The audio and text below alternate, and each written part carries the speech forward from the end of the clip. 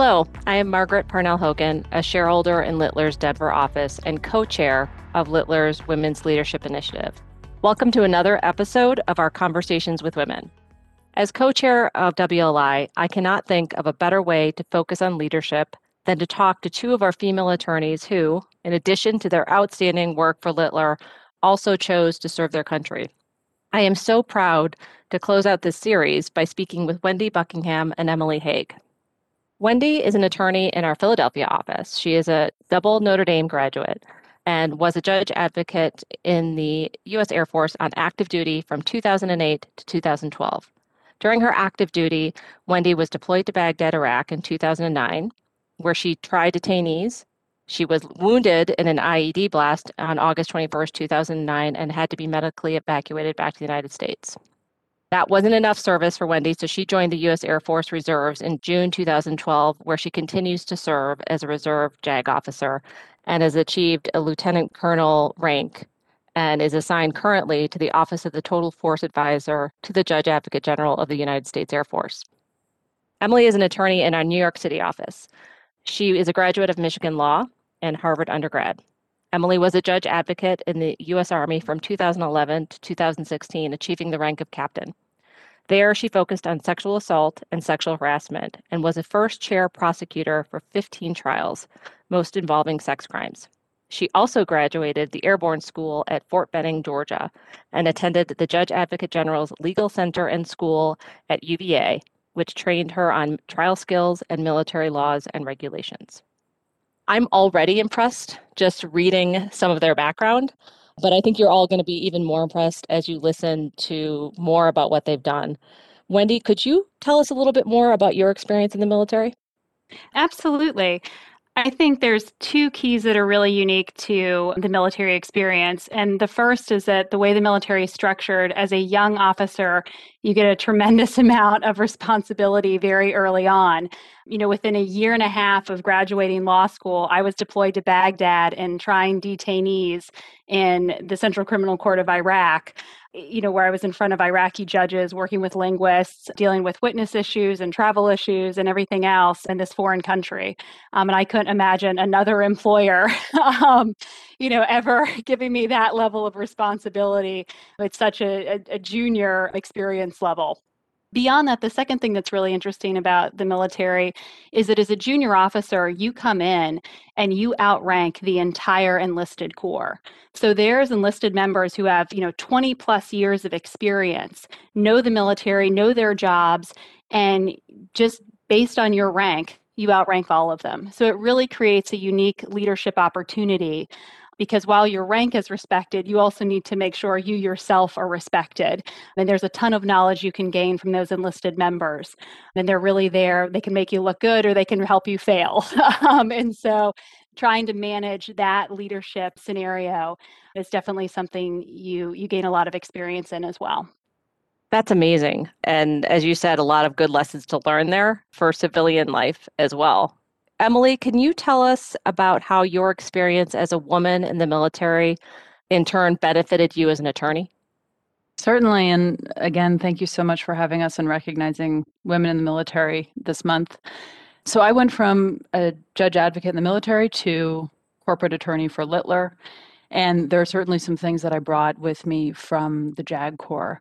And kind of piggybacking on what Wendy said, a lot of it is having some pride in what you do, pride in wearing the uniform, pride in leading others, pride in who you represent, your client, whether you're defending or prosecuting. And I've really brought that over to Littler. I'm very proud of the firm and I'm proud of who I represent at Littler. And I think that's an important part of being an attorney because then you do your job better and you believe in what you do and it's more fun.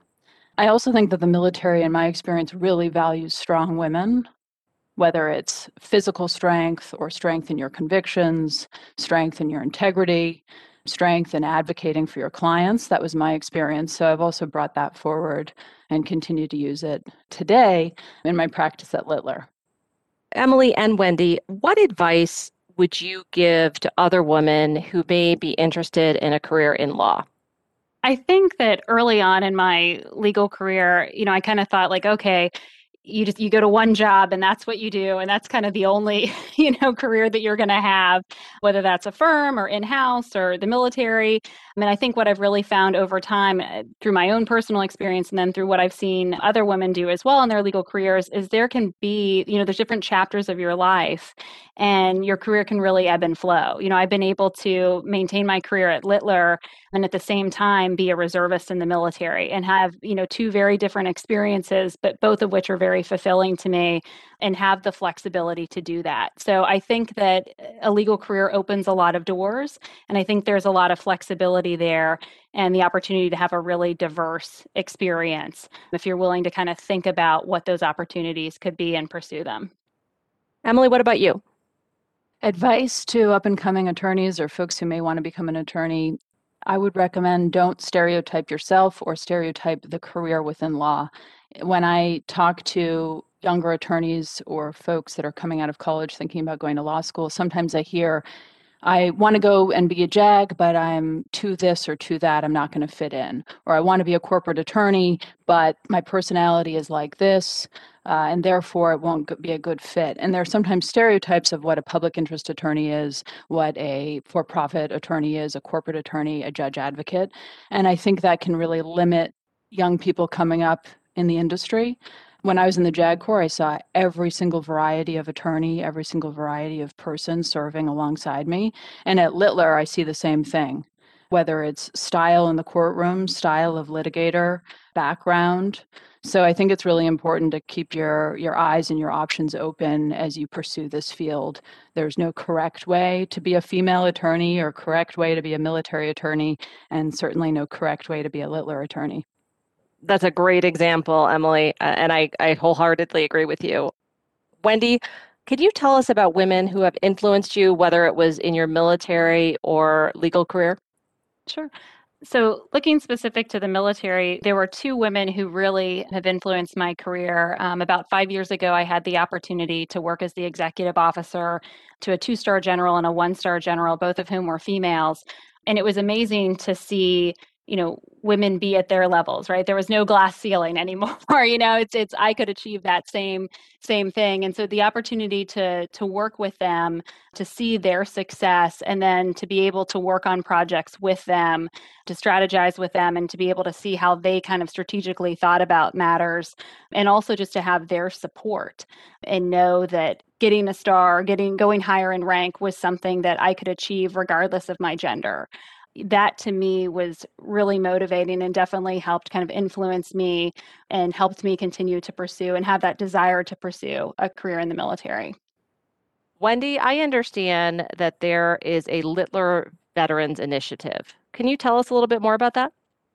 Absolutely. So, over the past year, we created the Littler Veterans Initiative, which is basically a group of Littler attorneys, including our flex time or LCS attorneys, who either have served in the military in some capacity and are veterans, are actively serving as reservists or guardsmen.